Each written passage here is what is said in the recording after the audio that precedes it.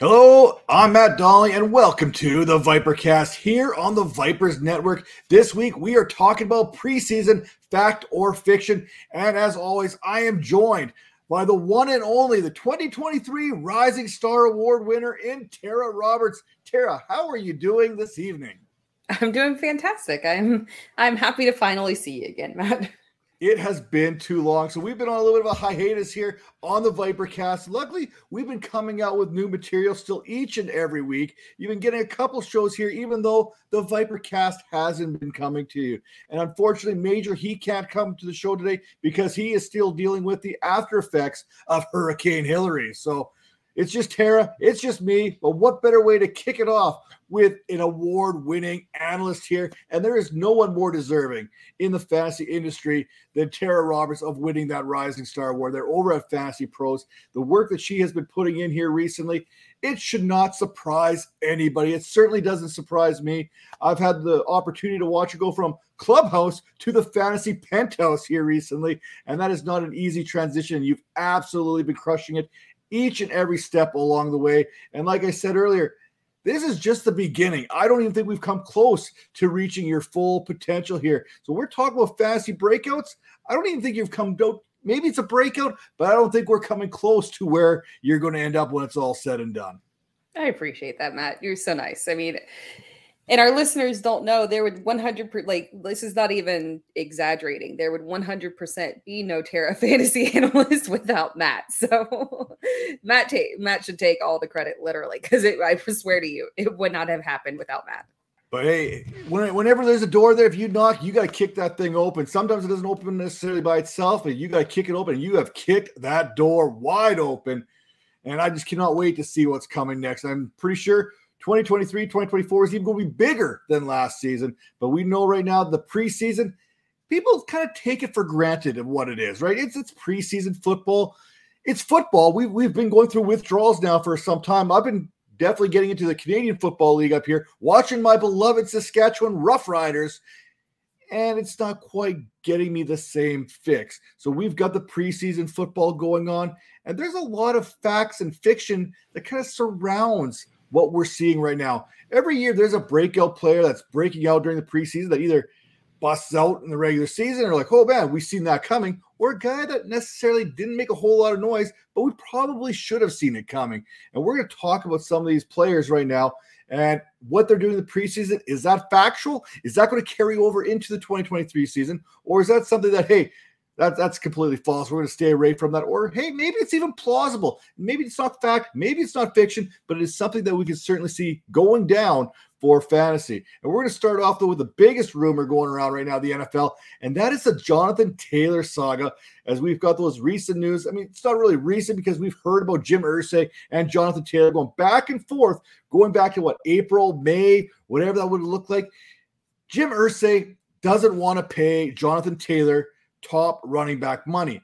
However, he wants top running back value in a trade, which is going to make things pretty difficult because not only is the Colts going to look for top end value in return, but Jonathan Taylor is going to look to get top end pay wherever he goes. So when we look at this, do we see Jonathan Taylor being dealt prior to the 2023 season, week number 1? No, I don't think so. I kind of compare this to the Lamar Jackson situation, unfortunately, where they'll let you go out and seek a trade, but realistically, it's going to be hard for a team to make the level of commitment that Indianapolis is wanting. We've heard that they want a first or an equivalent package, but then on top of that, the team has to consider that in addition to giving up those picks, they would also have to give him a contract. Otherwise, if you're not doing that, you are literally trading to get a 1-year rental out of him. And obviously, the idea of franchise tagging him after this year, that wouldn't go over very well with him either. So it's kind of a messy situation, and it's just not very appealing. Now, Jonathan Taylor is one of the premier young backs, so people are obviously going to look into this because there's a team or two that do in fact need an additional running back. But again, on top of that, I put out a video and I got a couple of comments of people saying that this is a different situation because Jonathan Taylor is seeking the trade. His agents are going to be looking for a team that's going to extend them. So the extension will be there and they'll work that all out. But you have to put yourself in the perspective of the team. Are you going to extend a running back who was coming off of an ankle injury, who was apparently looking kind of gingerly, who was leaving to rehab and not rehab and backs hurting maybe and all kinds of we have not seen him on the field. And you think you're going to get a sizable extension? It's just kind of unrealistic. It's a rough situation.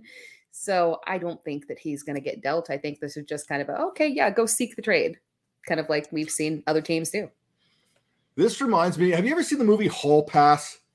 It's a comedy there. It's kind of on the questionable there, but it reminds me of the movie Hall Pass where the wives basically go, hey, husbands, go out there. You get a hall pass. Whatever you do, you get to do. No questions asked.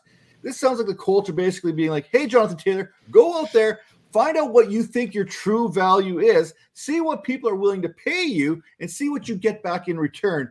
At the end of the day, I think Jim Irsay is kind of the owner that's going to be like, yeah, you know what? I really don't care. I wasn't going to trade you in the first place. I'd rather have you not playing for me than playing for somewhere else. So I think that's kind of where Jim Irsay, and I agree with you. I think he's going to be a Colt at the end of the day. I mean, Jim Irsay just seems like a stubborn type owner that's not really going to give in a whole heck of a lot. And when you look historically at what the trade value of the running back position has been, it hasn't yielded great returns.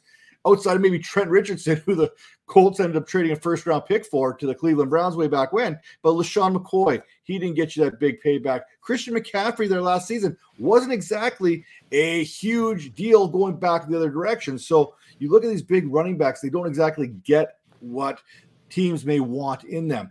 But say the Colts end up trading Taylor, where do you want to see him go? Where's one place that you'd be like, hey, Jonathan Taylor makes a lot of sense here? I mean, I would like from a single A-chain share not to get touched in one dynasty league, but I mean, it would have to be Miami, because again, you want him to land in a situation where he's going to be in a good offense, he's going to get volume, and he's not going to have to compete with a lot of goal line touches from a quarterback, and that's Miami. It's the best situation you can ask for. They would, in fact, forego Mostert and Wilson getting carries in order to give him a full workload. So that would be the ideal landing spot. I don't know if that's really going to happen. And for me, I'm thinking Chicago here because I'm not in love with Khalil Herbert, Rashawn Johnson, or Donta Foreman there. And Chicago, they've got the great offensive line. They've got the money. They've got the draft capital. So they could probably swing something there. And they maximize Justin Fields on that rookie contract. So that's something, maybe it's something that could work out. Yeah, Matt, can I just say, thank goodness that somebody else, because every time I say I'm not in on Khalil Herbert, the people go wild in anger, right? They don't like to hear it. They think it's going to be fantastic. And I'm with you. You know, I'd prefer Chicago to have another RB1. It's like hockey. Hockey, the favorite player of the fans is always the backup goalie. Well, Khalil Herbert has always been that backup goalie. He got an opportunity to come in for David Montgomery on a very small sample, and he had success. But it was a very small sample, so I'm not quite ready to go there. We'll talk about Khalil Herbert a little bit later in the show. But if, again, Taylor is gone, who's the back to have there in Indianapolis? Is it Evan Hall or is it Deion Jackson? Or is it Zach Moss if he gets back to the broken arm? I mean, it could be Zach Moss. I would go with Deion Jackson. I mean, Evan Hall, I mean, was an all right prospect. He did have some points at which he kind of, not during the offseason, but during the college season where he was kind of pushing up a little bit there. But as we're kind of seeing with these guys, these Evan Halls, these Zach Evans, your boy up there in New York, Eric Gray. They're all kind of like, I don't really know if they're going to be guys that are going to step up and make a massive impact. So at least we've seen Deion Jackson do something with it and catch passes. So I'd probably lean that direction. And then finally, fact or fiction. Jonathan Taylor being gone is going to hurt Anthony Richardson's fantasy numbers. Yeah, a little bit. I mean, not super dramatic, but it does help to have, it doesn't hurt, for a quarterback to have a good running back. So yeah, it hurt a little bit, but I don't think it'll be dramatic. And see, I'm going to go with the fiction here on this because I think it might actually help Anthony Richardson's fantasy numbers. Maybe not the Colts team, but I mean, all those rushing touchdowns that were going to go to Jonathan Taylor are probably just going to go to Anthony Richardson. So I think it could actually help fantasy managers who drafted Anthony Richardson in the 4th round of Superflex. I think they could be laughing at a situation like this. I mean, Colts fans, probably not so much. Fantasy managers, it's a possibility. Now, Tara, we're going to turn our attention to something that you know very well, and that's this Green Bay Packers team, because there is all kinds of hype coming around this Packers squad here, led by Jordan Love. But we're not going to talk about Christian Watson because that seems to be easy. We're not going to talk about Aaron Jones. We're going to go a little bit deeper. We're going to talk about the Luke Musgrave hype. Could he be a tight end 1 as a rookie? Could he be that outlier tight end that we are not accustomed to? I will answer this very quickly. The answer is yes, yes, and yes. I love several of these rookie or second year tight ends, guys that you can grab late or not even grab at all. I mean, he's someone that's going to be a waiver wire ad and could legitimately be easily a low end tight end 1, because again, you're looking at somebody who is won the tight end 1 spot. He is the one. He is going to be on the field. And we've seen in the past in this Matt LaFleur offense, a lot of times we attribute stuff to Aaron Rodgers. No, this is also Matt LaFleur and the design of his offense as well. We've seen the tight end position be aggressively utilized in the red zone. And when you look at Luke Musgrave and his athletic profile, everything about him screams red zone target. So yeah, absolutely. If there's one rookie that is going to surprise people from a tight end perspective out of all of the tight ends, Luke Musgrave for sure. Yeah, I'm looking at the numbers, and the preseason numbers can be a little bit diluted, convoluted, something polluted. They can be something else. But you look at the numbers, 29 of 29 snaps Musgrave has been on with Jordan Love. He has seen targets on 89%, or he's got an 89% route participation and a 38% target share going back to week number 2. That is some pretty big time numbers for a tight end that is a rookie coming in. So when I look at the outlier possibility, I'm looking at opportunity, and we're seeing him on there with 100% of the snaps with Jordan Love. So you know he's going to be that tight end 1.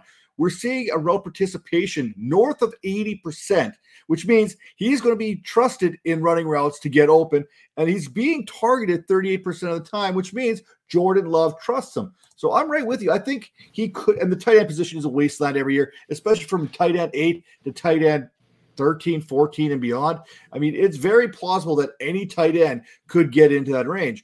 But now I'm going to talk to you about another Packers pass catcher who's also been seeing quite a bit of preseason work with Jordan Love, and that is Romeo Doubs. Could he be a top 24 fantasy wide receiver in 2023? I'm going to sound like a homer, but yes, I'm taking I'm taking all these guys. I mean, the ADP discount that you're getting on these guys is fantastic because everybody, is highly critical of what they believe that Jordan Love can or cannot be. And the result is we've got these Packers players that are getting discounted ADPs. Even a guy like Christian Watson, people say, no, that's way too high. If we had a rookie, any other rookie that had that level of back half production, you would be drafting him up, as a mid tight end or a mid wide receiver to a top 15 wide receiver and getting all hype and excited. And he'd be just the biggest hype second year receiver, but you're not getting that because of the skepticism around the Packers offense.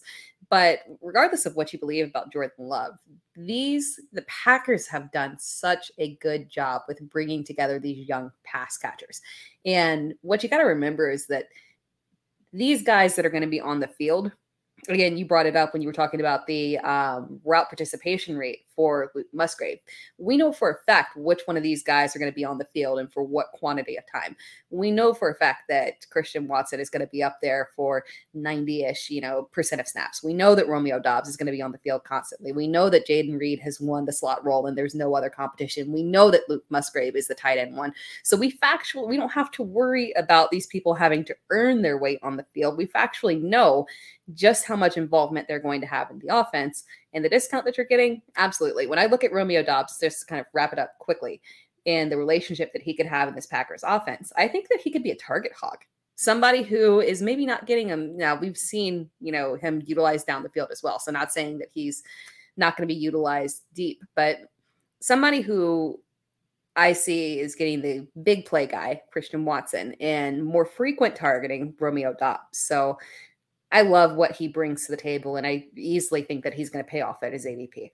I feel like that Jack Nicholson meme where I just kind of nod my head and smirk because I'm agreeing with you 100% on this whole thing. 100% routes for Romeo Dobbs equal to Christian Watson with Jordan Love on the field. 22% targets per route run, 25% target share, an ADOT of 25.5, 61% of the air yards. We're talking about 11 personnel, 100 snaps, 12 personnel, 100% of the snaps. And that is all courtesy of Dwayne McFarland there and the utilization report over on the Matthew Berry Fantasy Life that I kind of pulled up. You're looking at utilization for both Musgrave and Romeo Dobbs that could absolutely scream value right now. And I do think Dobbs could be that top 24 wide receiver that nobody's talking about. This situation, you kind of hinted on this, Christian Watson being that deep threat kind of reminds me of DK Metcalf in Seattle.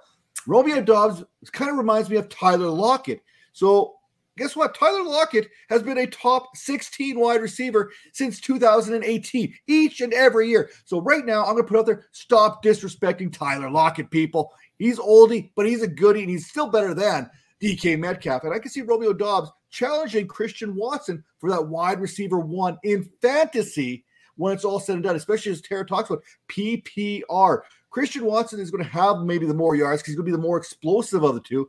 But Dobbs and Jayden Reed, I love this Green Bay Packers offense and everything that I'm seeing in the preseason. And we talked about this. If Jordan Love can get it together, is a first-year starter, then this Packers offense is going to be better than advertised, and it's going to be better than it has been under Aaron Rodgers because it's going to be a LaFleur offense. It is going to be everything that LaFleur has wanted to be, that Aaron Rodgers put a kabuffle on. Is kabuffle a word? Can I say kabuffle? I mean, let's be honest. It wasn't Matt LaFleur's offense that we've seen in Green Bay the last few years, right? Now, speaking of offenses that are going to be better than advertised, I was watching this Washington Commanders offense here throughout the preseason. And by the way, congratulations to the Washington Commanders for knocking off the Baltimore Ravens in their 24-game preseason win streak. You know who's got the top win streak now preseason? It's the Las Vegas Raiders at 6 consecutive wins in the preseason. Yeah, that's right. That's where we're at. The Raiders are now the champs when it comes to preseason victories. Anyway, I digress because that really means absolutely nothing. But this Washington Commander offense led by Sam Howell, is it going to be better than we anticipated maybe 2-3 months ago, Tara? I mean, were people really down on the offense as a whole? That's my question, because Jahan Dotson has a decent ADP. He could go a little bit higher, but I think his ADP is perfectly fine. We got Terry McLaurin checking in, where he constantly does around wide receiver 24. Running backs obviously being discounted significantly because of the fact that they're in a committee. But again, I don't know if we're underrating the offense, then yeah, I do think it's going to be better than advertised, because I do believe in Sam Howell. Is he going to be the Messiah? Maybe not, but is he going to be better than anything they've had recently in Washington? Yeah, absolutely. It's an upgrade. We're talking about somebody who has mobility and an arm. So these wide receivers are going to welcome that and the struggles that they've been through. So yeah, I'm loving Sam Howell as a nice little QB2 and super flex, and I do think that he's going to be able to support Terry McLaurin and Jahan Dotson.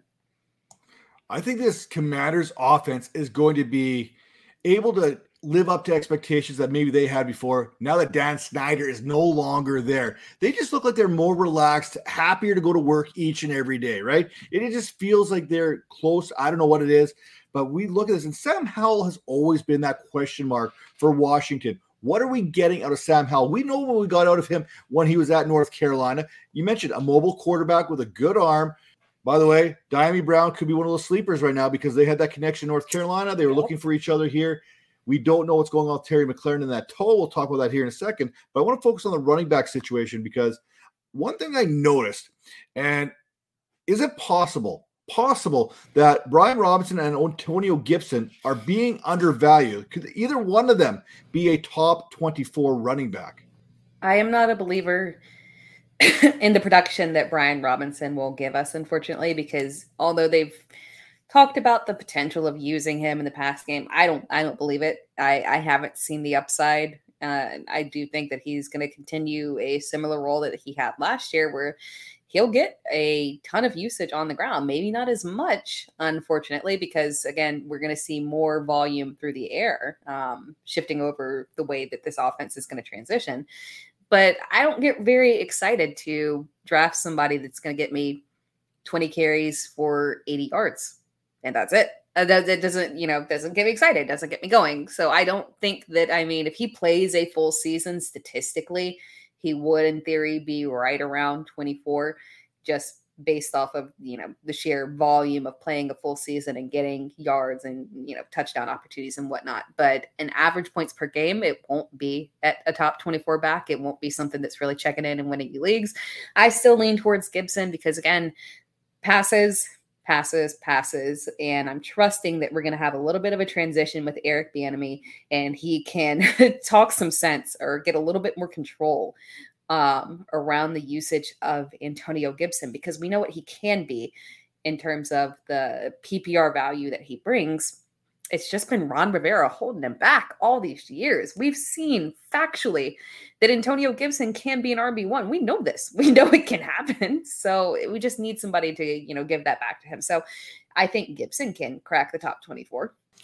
I think they both have a shot. This is a true 1A, 1B thing they got going on in Washington. And the one thing that I was pleased to see in the preseason is the fact that Brian Robinson is catching passes right now. This is the Eric Bieniemy whole stamp on this offense. We are seeing both running backs being utilized. We knew this was going to be a Pacheco McKinnon type thing here with Robinson and Gibson because of what their skill sets are allowed. Pacheco being the plotter there, much like Brian Robinson, and with Jerick McKinnon kind of having his role played by Gibson, who happened to be a wide receiver at the University of Memphis. So we knew what that was kind of going to look like, but I didn't think that Gibson was going to get the carries that he's been getting, and I didn't think that Robinson was going to get the targets that he's been getting. So it becomes very interesting. And I think if you give each one of those kind of that split, they have a better opportunity of hitting that running back 24. And the one thing Robinson does well is he had about 3.3 yards per carry average last season, but the last 6 games or so, that number was 4.5 yards per carry. And the volume in the running game is going to be there. This offense is going to be good. The defense is going to be able to get the ball back to the offense. I think it's a plausible. I'm not going to say it's a fact that they're going to end up as a top 24 running back, but you said volume is key when we're talking about fantasy. We've seen some pretty bad running backs finish as RB2s simply because they're the last man standing when it was all said and done. So I'm with you there. Now, turning our attention to the wide receiver position, Jahan Dotson, wide receiver 33. Terry McLaurin, wide receiver 24. Can both wide receivers outperform their current ADP? Or will they? Yeah. Terry McLaurin's the one that I'm slightly worried about, just because, again, I hate to keep saying volume, but he's been a very reliable receiver. Unfortunately, he is dealing with that toe injury, but, it sounds like it's something that's going to be minor. And we've seen him, play the vast majority of games throughout his career. So Terry McLaurin, more than likely would repeat in terms of beating out his ADP overall. When you look at his average points per game, he was still checking in around that low end wide receiver too. So kind of when you look at him in terms of that average, things kind of like, okay, he's somebody that I can draft at his ADP and he'll finish at his ADP.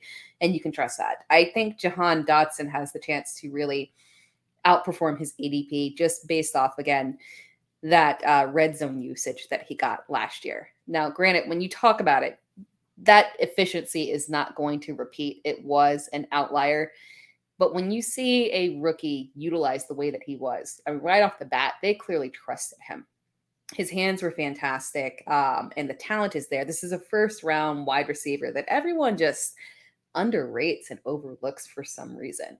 And it's very possible that this is a clear 1A, 1B situation. And Terry McLaurin's red zone usage has always been a little bit shaky, not to his fault, but it just hasn't been something that has really popped for him. And if Jahan Dotson kind of leans that direction, I think we can see where he creeps up and has the higher fantasy finish. So I prefer Jahan Dotson. That's the direction that I lean. Yeah, you're talking about 3 rounds separating these two wide receivers. So the ADP definitely favors Jahan Dotson. And so does reception perception. I was looking at Matt Harmon putting this out there. 80.1% success rate versus zone coverage as a rookie. 87th percentile success rate versus press coverage. Top 10 contested catch rate.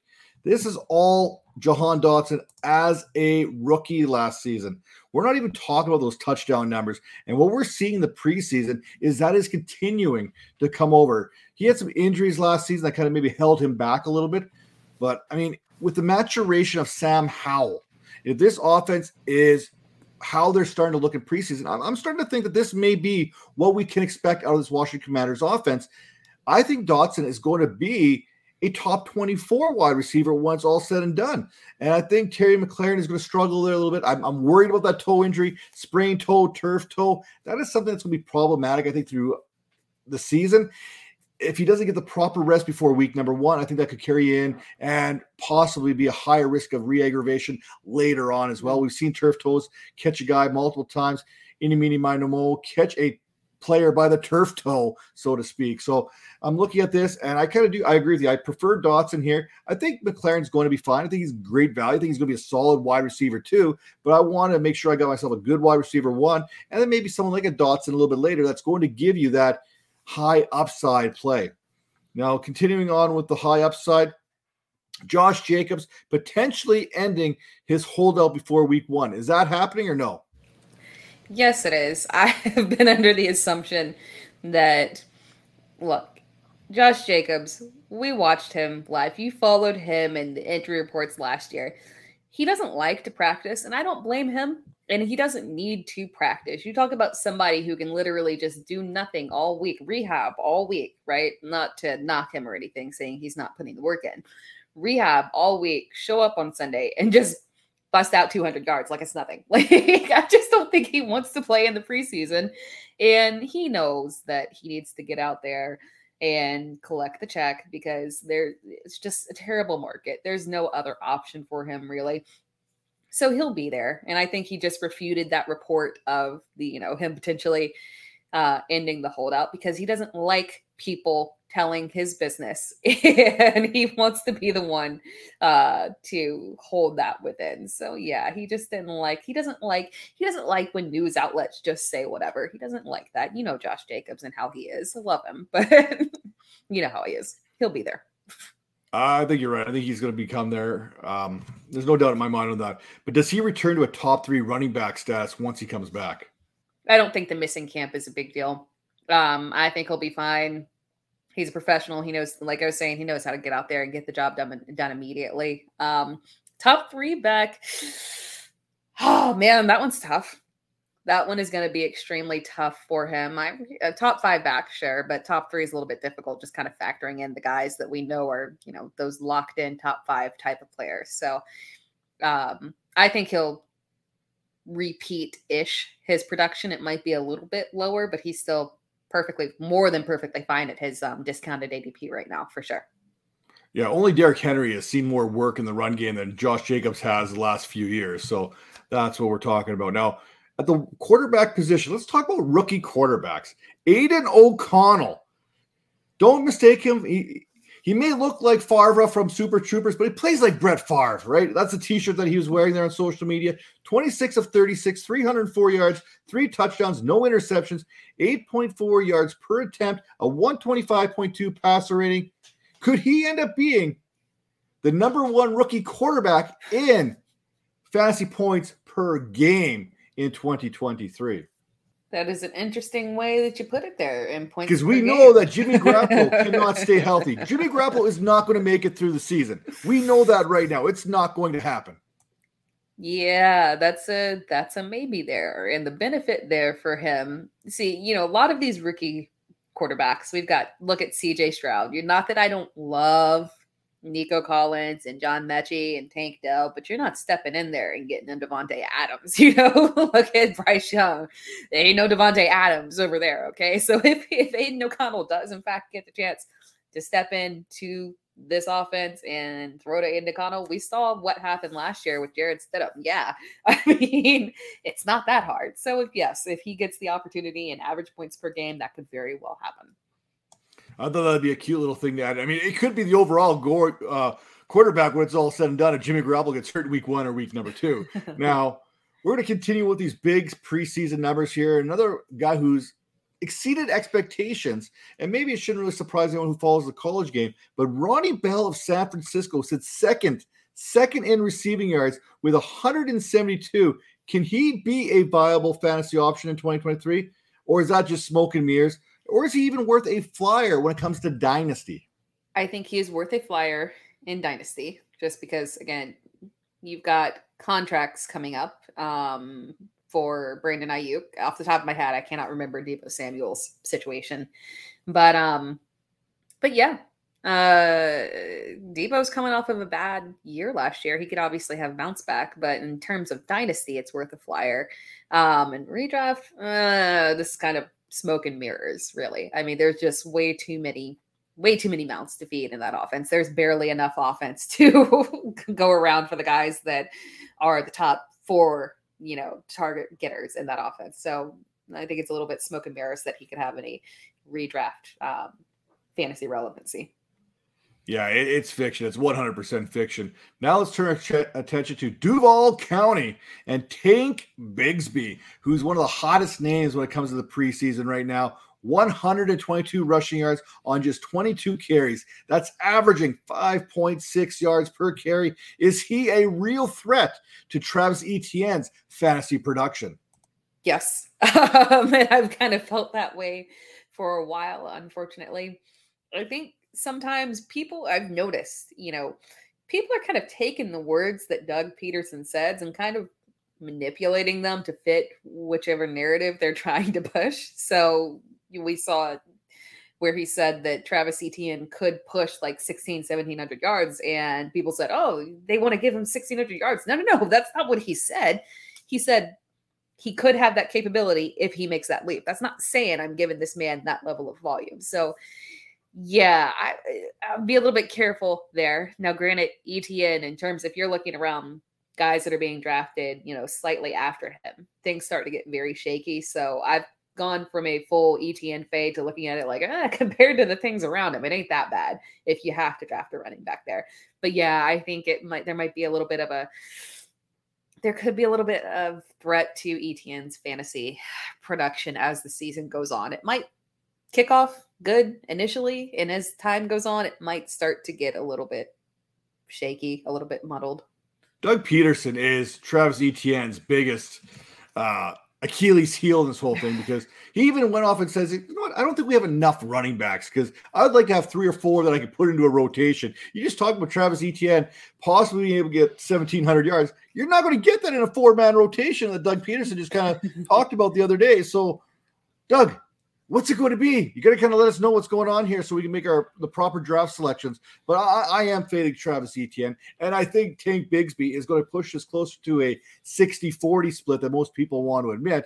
I'm still trying to figure out who's going to catch passes out of the backfield, because we know that Trevor Lawrence is one of the lowest rated check down passers in the game. He doesn't check the ball down. So the pass catching for the backs is not going to be there. And why would it? You've got Evan Ingram, you got Zay Jones, you got Calvin Ridley, you got Christian Kirk. Push that ball down the field there, young fella. I mean, that's all you got to do. Now, speaking of young fellas, there's another one in Pittsburgh that is starting to make a little bit of noise here. It probably helps when you have 1 carry for 62 yards and a touchdown against the Buffalo Bills. But could Jaylen Warren end up pushing us closer to a 50-50 split with Najee Harris than we want to admit? No. No, it's not going to happen. We've had no indication of it. Just because we see somebody look good on the field does not, that carry was fantastic. That does not mean that he earned the right to take away those carries from Najee Harris. He's an ideal handcuff. This is not any knock to Warren.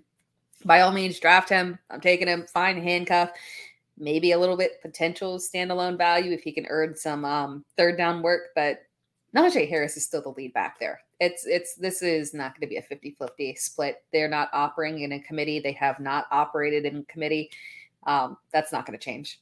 I'm not going to lie. Jaylen Warren has looked like the more explosive of the 2 backs.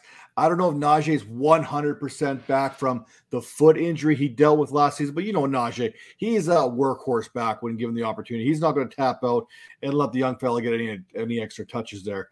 Now we're going to stick with the young fella type running backs. We're going to talk about Tyjae Spears, 13 carries, 89 yards. Can he be more than just a change of pace back in Tennessee? We're talking about a guy who had 20.1 miles per hour on that touchdown run.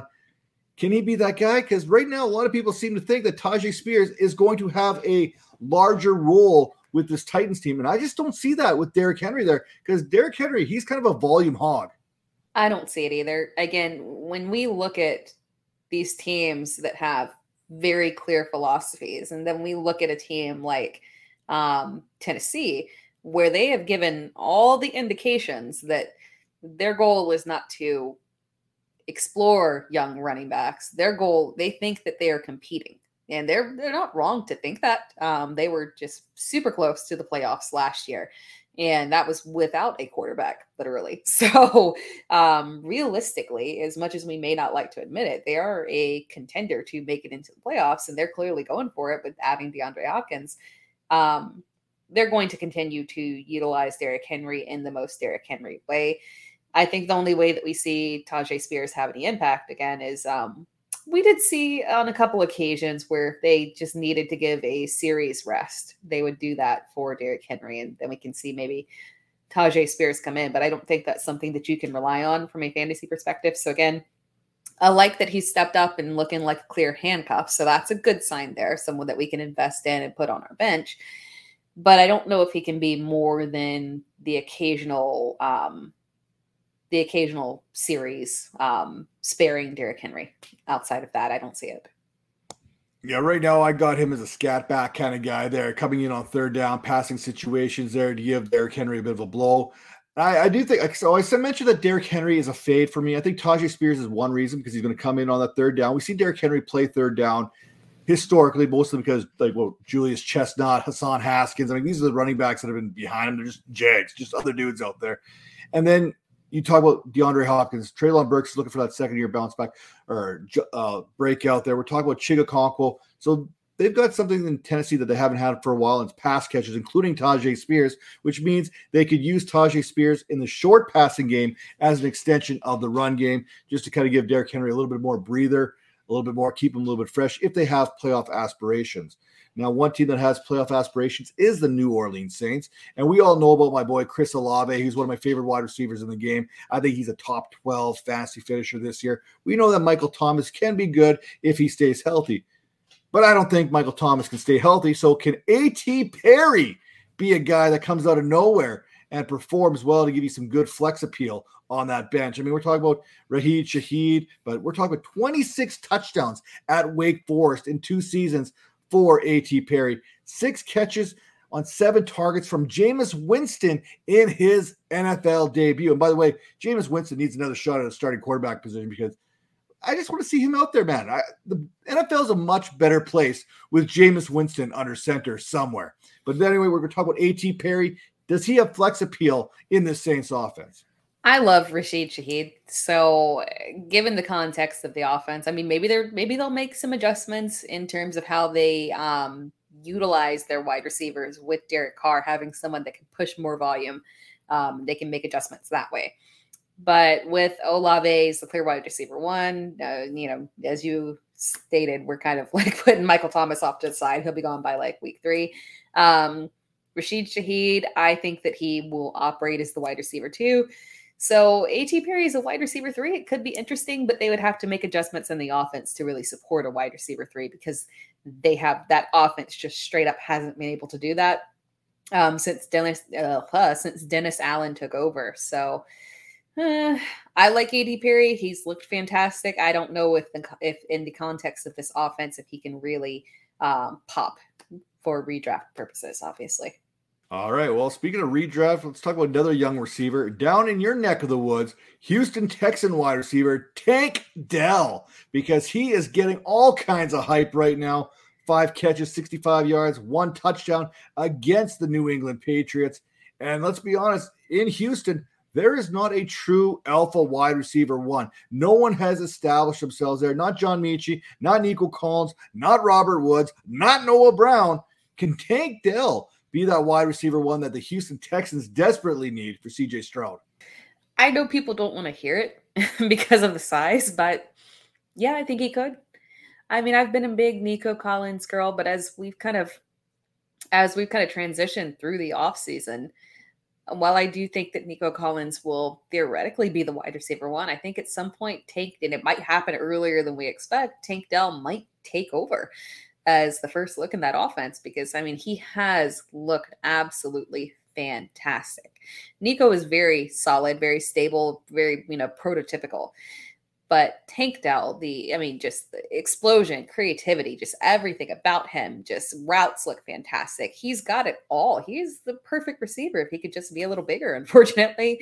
So yeah, I'm taking a lot of Tank Dell later in drafts. Can't go wrong with Tank Dell. I mean, the guy's quicker than a hiccup. The way he's moving in and out of cuts, he's like Zay Flowers, except without the name recognition. He really is right now. I mean, I love Zay Flowers. We're watching him be pretty much undefendable. Well, Tank Dell is cut from the same cloth when it comes to those in and out of the breaks. Now, speaking of breaks and not being able to catch a break, we know that Kyle Shanahan is not exactly a big Trey Lance fan. Let's call it the way it is. I mean, I think we can all agree that we believe that Trey Lance was a draft pick of management, not necessarily of Kyle Shanahan. And now we're seeing, I mean, we should probably believe this. I mean, San Francisco 49ers have told us since day one that Brock Purdy was going to be their starting quarterback. And guess what? Brock Purdy is taking QB1 reps. We were also told that Sam Darnold is someone that they really like. And guess what? They still like Sam Darnold. But we're not hearing anything about Trey Lance. So is Trey Lance going to be a 49er in 2 weeks from now? Is he going to be a 49er in 10 weeks from now? Yeah, because I don't think anyone's trading for him, unfortunately. Even if something catastrophic happens, you can't plug him right into your offense. If you're missing a quarterback, there's no point in doing that. So, yeah, he's going to be a 49er, unfortunately. And I don't think anything is going to change. That's terrible. I think the media wanted Trey Lance to be something more than maybe the NFL wanted him to be. I think that's kind of where we're at. We knew that he was raw coming out of North Dakota. I mean, we knew this. We knew that he hadn't started very many games, and he's still technically a rookie even in his second year. And that's kind of where we're at now. San Francisco is in a win now situation. And as good as Trey Lance is, talent-wise, skill-wise, he's got all the tools. They just need to be refined a little bit. And San Francisco can't really put out a quarterback who's trying to refine those skills. They need someone who can go out there and get the job done. And for whatever reason, Brock Purdy fits this Kyle Shanahan system. And that's probably more important. That's probably why we heard rumors of Mac Jones being the 49ers pick way back when, because of how the fit with the system is. Now, another guy who's been fitting in right in every way, shape, and form there in Pennsylvania has been George Pickens. I mean, the dude's been making contested catch after contested catch. He's been posterizing poor Joey Porter all throughout training camp. Is George Pickens going to be more than just a contested catch guy in 2023? Yeah.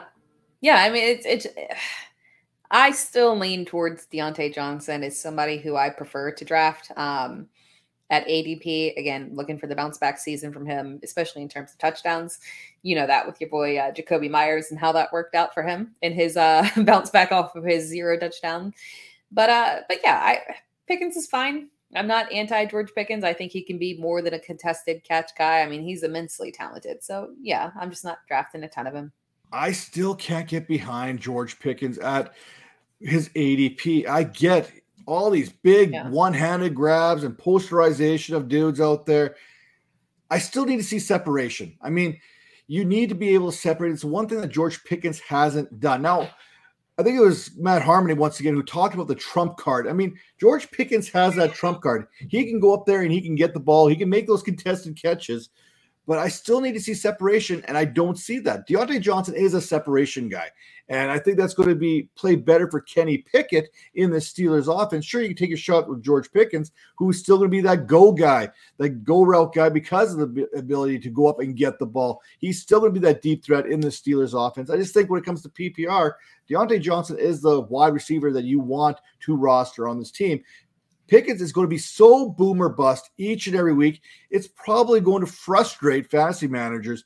And let's be honest, it doesn't take much to frustrate me nowadays. Now, speaking of nowadays, that backfield there in Atlanta has seen a significant shift. We watched Tyler Algier absolutely take advantage of his opportunities in the rookie season just to lose it to another rookie in Bijan Robinson. Or am I talking too fast here? Because does Tyler Algier have standalone value in this offense, assuming that he could get 170 carries? He can get those carries. He probably will get those carries, and he does have standalone value. Now, again, you probably prefer to lean that direction in standard leagues because, unfortunately, with Bijan there, it's hard to imagine that his workload includes any receiving upside. So, unfortunately, you're probably looking at just straight up carries and hoping that he can manage to scrape out a touchdown, and that's the epitome of a good week for you. But yeah, some minor standalone value for him, but again, a fantastic handcuff. I mean, I keep saying handcuffs for these guys that I don't think are going to have a particularly massive role in their offense, but step into an ideal situation if the running back ahead of them goes down. And that is 100% what would happen with Tyler Algier. He would be an RB1 easily, no question. So yeah, he's somebody that I'm looking at in drafts as well.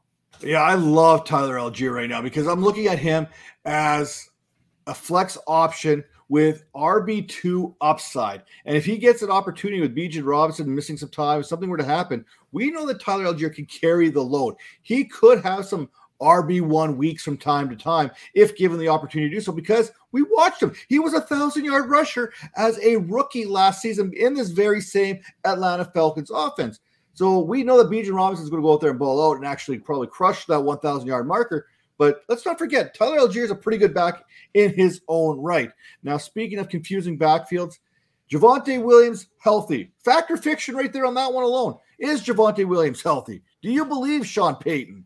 I do. Before I say that, I just want to point out, because I talked about this with someone today on the Atlanta offense and Bijan and Tyler Algier. Please remember, Atlanta has a really good offensive line. So when you're talking about like perspective of Atlanta and, but they've got Desmond Ridder at quarterback. Oh, defense could stack the box and this and that. Tyler Algier's average yards per carry was fantastic last year. Atlanta's average yards per carry was top 5, I believe, top 10 for sure, but I think it was top 5 as well. I mean, just keep that in mind, guys. This is a really good offensive line. Sorry. Javonte Williams, moving on to him. Yeah, I'm kind of buying that he's healthy. Sean Payton says a lot of things. So, but yeah, we saw him out there on the field. We've got the evidence. I mean, it's hard to believe. You kind of wonder how that happened. This is very miraculous. I'm not going to say anything in particular about it, but yeah, I'm trusting that he's healthy. I am in on him. I'm drafting. I did a video recently. I think it actually just came out today, that I need to retweet on Twitter. So I will do that, for you guys. 10 guys, my 10 must draft players, and Javonte Williams is on that list. And I already saw a comment of someone saying that I'm crazy for that. But again, you got to put that in the context of ADP, a must draft player. I could go down a list and say the top 5 running backs are must draft players. That's very easy. But you got to look at value that you're getting. These guys that I have to have on my team throughout the entire draft are guys that you're getting at strong value for their ADP. And Javonte Williams is one of those guys. Looking at him in the context of what he can be within this Denver offense, we've seen, I understand Samaje Perine and everybody is so in love and what he could be in this offense. 2-back systems have worked extremely well for Sean Payton, throughout his entire career. So Samaje Perine doesn't concern me and bring down Javonte Williams. I think for where he's being drafted as a low-end RB2, high-end RB3, knowing that if, he plays a full season or even for what he's in, this is a guy who is going to average out as easily an RB2. So I think that the value you're getting for him is fine. I think he's healthy, as we can believe he is. And I'm in on Javonte Williams. And I've got Javonte Williams as a fade. And no, it was not me making the comment on Tara's video. At least not think yet. it As soon as was. I go see It was that, M. I'll attack Donna. it. That was the username. It might have been a burner account, but it wasn't my actual account. Now, saying that, again, a fade is a fade until it's no longer a fade. And I'm not going to say that with Javonte Williams, I am fading Javonte Williams because, A, I don't trust Sean Payton. We're talking about a running back coming off an ACL and an LCL type injury there. Sean Payton was played by, I don't know, the guy that was on King of Queens, for crying out loud, when it came to that movie. So that's another strike in itself. Now, for me, I'm going to fade him, but again, it comes down to risk management. If I've got 3-4 running backs already in my roster and I'm in the 8th round and Javonte Williams is still sitting there, I'm willing to take that risk. We've watched Javonte Williams go in the 8th round of fantasy drafts. By then, you should have 2, maybe even 3 running backs already rostered. At that point, he's no longer a fade, just so you guys know. But right now, I am fading Javonte Williams for the most part because this feels like the whole J.K. Dobbins situation from a year ago, and I still have fantasy trust issues. That's on me. I got to work through those still. I've got to work through each and every one of those. I will say, we did not see J.K. Dobbins in the preseason. J.K. Dobbins also did not actually start the season.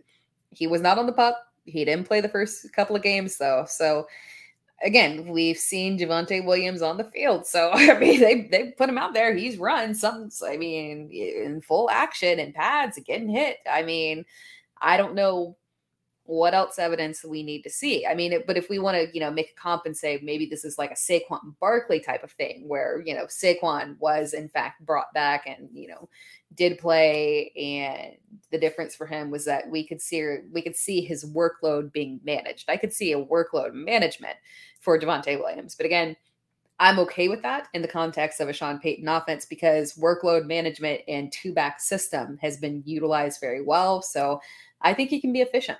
Well, we also seen that Saquon Barkley faded down the back half of the season last year, too. He wasn't exactly the same Saquon in weeks 16, 17, 18 as he was in weeks 1, 2, and 3. And just because people say they've seen it doesn't mean it exists. People say they've seen ghosts. It doesn't mean a ghost is actually out there. I'm just going to throw that out there. Now, quick, rapid fire, Tara. Deshaun Watson, is it time to hit the panic button in Deshaun Watson being a top 12 fantasy quarterback? No, he'll be a top 12 fantasy quarterback, not a top 5. I'm not going that far, but no, if you want to wait and draft Deshaun at 10, 11, 12, yeah. Oh, I'm full of panicking. This offense does not look good under Deshaun Watson. I'm banging that panic button right now as far as that's concerned. No, Darren Waller, top 3 tight end. Darren Waller, top 3 tight end. Oh my God, I want to argue with you because I love Elijah Moore. Don't worry, Matt. Darren Waller. Yes, I am in on Darren Waller. Well, I'll tell you what, he's a top 3 tight end, and he's not number 3. I'll put it that way right now. Kyle Pitts returning to top 5 tight end status. He'll be right outside of that. Matt, well, I'm like, does it have to be like absolutely top 3, or if it's like number 4, do I have to? I don't want to say no, and it's like if I say Darren Waller, I know we're rapid firing, I get that, but if you say Darren Waller top 3, and I'm like, well, Darren Waller would be number 4. I mean, I don't want to say no to top 3 and have people think that I'm saying fade Darren Waller. Like, I'm in. He's a top 5. Top 3 is like maybe pushing it a little, but top 5. Kyle Pitts, top 6. So close to 5. Am I wrong? Am I ruining the rapid fire because I'm like 1 or 2 off? Yeah, you know what? I'm going to say it's false here because he needs more snaps. I don't see him getting those snaps. I don't see him getting those route participation in this Arthur Smith offense. I think we've seen him between 50 and 70%. And in that 50, 70%, we've only seen a handful of tight ends finish inside the top 6. So I can't see, I'm going to say no to Kyle Pitts being a top 5 option in fantasy. Marvin Mims, a solid flex option there in Denver. Fact or fiction? Fiction, but you should be drafting him late. But fiction that he will be a solid flex option anytime soon. I'm going to say it's a fact because Marvin Mims is an absolute speed demon out there. He does something that Jerry Jeudy and Cortland Sutton don't do. And that's A, stretch of defense, and B, stays on the field because neither one of them can stay healthy. That's going to open up the gate for Marvin Mims here. I know we can't predict injuries, but I'm going to go ahead and do it. So anyway, Khalil Herbert, league winner with an ADP of 96 and RB 33. No. Sorry. That was very quick to dismiss. I mean, we talked about our belief in Khalil Herbert earlier on, and it was me. Okay, it was me knocking down Khalil Herbert, but you were nodding in approval the whole time as we talked about it. But I mean, Khalil Herbert. Oh, wait. We were saying no, right? We were in agreement of no. Sorry. Yeah, I'm sorry. Yeah, you're right. You're still thinking about Deshaun Watson here. You still want to go back to argue about that. And that's why I put him on the rapid fire so we can just get on and go on with it here. And finally, to close out the show, every year there is someone in the preseason that we see something from or whatnot. Who is a player right now that maybe you've seen in preseason? Maybe they haven't even shown nothing yet, but who's a player that no one is talking about right now that come weeks 8, week 9, week 10 is going to be a valuable fantasy asset for your rosters? Oh, man. I should have prepared and had this off the top of my head. So I will default to Kenneth Gainwell. Again, this is not related to he could be RB1 of the Eagles rumors, because again, these are all rumors and whatnot. We don't know 100% what's going to happen. And ultimately this is a committee, but I am a Kenneth Gainwell truther for sure. And I have been on Gainwell being the back to own in this backfield for literally the entire offseason. And again, the big reason is that if the guys ahead of you have a history of never, ever, ever staying healthy, yeah, take the one with the lowest ADP that has proven he will stay on the field. So Gainwell, for sure. All right, because I like to change the rules as I go, I'm going to give you two here. I'm going to give you a running back, and I'm going to give you a wide receiver, because everybody's talking about James Cook. 86% snaps in week number 2 of the starters, 75% of the rushing attempts, 70% route participation. That all seems like fantastic. He's going to go out there and be a steal of the draft. However, the kiss of death at the running back position is in that running back room, and it's not Damian Harris. It's Latavius Murray. No one's talking about Latavius Murray. Latavius Murray somehow ends up being a viable fantasy option each and every year. He can be sitting on the couch eating Cheetos, watching Sally Jesse Raphael, and he's going to get a phone call to be a starting running back somewhere along the line. I am scared for James Cook because of the kiss of death that is Latavius Murray. And at the wide receiver position, I'm going to go with another oldie but a goodie, because we're not talking about him, and it's Allen Robinson of the Pittsburgh Steelers. Route participation, 100% in the first 2 preseason games. That's not a whole heck of a lot, but we've seen a resurgence in elderly wide receivers when given an opportunity to play in the slot. I'm thinking Larry Fitzgerald here. I'm thinking Reggie Wayne. Now, I don't think they're going to have that kind of success there with him, but if you're taking a shot late in the draft, I mean, Allen Robinson, a lot of the drafts, 20 deep that I've been doing, has been undrafted. No one's talking about him right now, even though he's getting 100% of a route participation. That means he could be that guy come week 8, week 9 that you didn't even have to pay for. You're probably going to grab him off the waivers at some point. And I'll tell you what, you're probably going to end up bidding like $80 of your fab just to get Allen Robinson in week number 6. Terrible. I mean, it is. But I'm telling you, this is the guy right now. Be on the offensive. Go out there and get him before everybody else does. It's a 20th round pick. You're going to drop the guy anyway, so why not go out there and get Allen Robinson? Because you know he's going to be in that route participation. George Pickens, Deontay Johnson, Allen Robinson, Pat Freiermuth, Najee Harris, Kenny Pickett. It's not a bad offense there in Pittsburgh if they get things fixed on that offensive line, which they look like they addressed there during the draft. With that all being said, we just round off a whole bunch of factor fiction here throughout the NFL preseason. There's like 25 things that we talked about in less than an hour. Now, that is impressive. What else is impressive? Both Tara and I are doing the Pros with Joes right now. And you can go ahead there, go to proswithjoes.com, register today, make a donation. I'm out there. You know me. I love Shark Week. I love the Sharks. I'm out there working for Shark Angels right now and trying to raise a little bit of money to help adopt a shark, so to speak, and let's kind of make sure that they're out there for the next generation to enjoy. Tara, what are you representing there with Pros with Joes? The Alzheimer's Association, because my grandfather had dementia, unfortunately, and I won't talk about it too much because I will tear up, but would love any donations towards that charity, because that's something that we definitely have to work on. And there you go. With that, make sure you check out Pros with Joes. Support Tara's cause there. Support my cause there. Make sure to support any of the causes of any of the analysts because they're all great causes right now. With that being said, this has been the Dynasty Vipers Vipercast right here on the Dynasty Vipers Fantasy Network, and we will see you next week.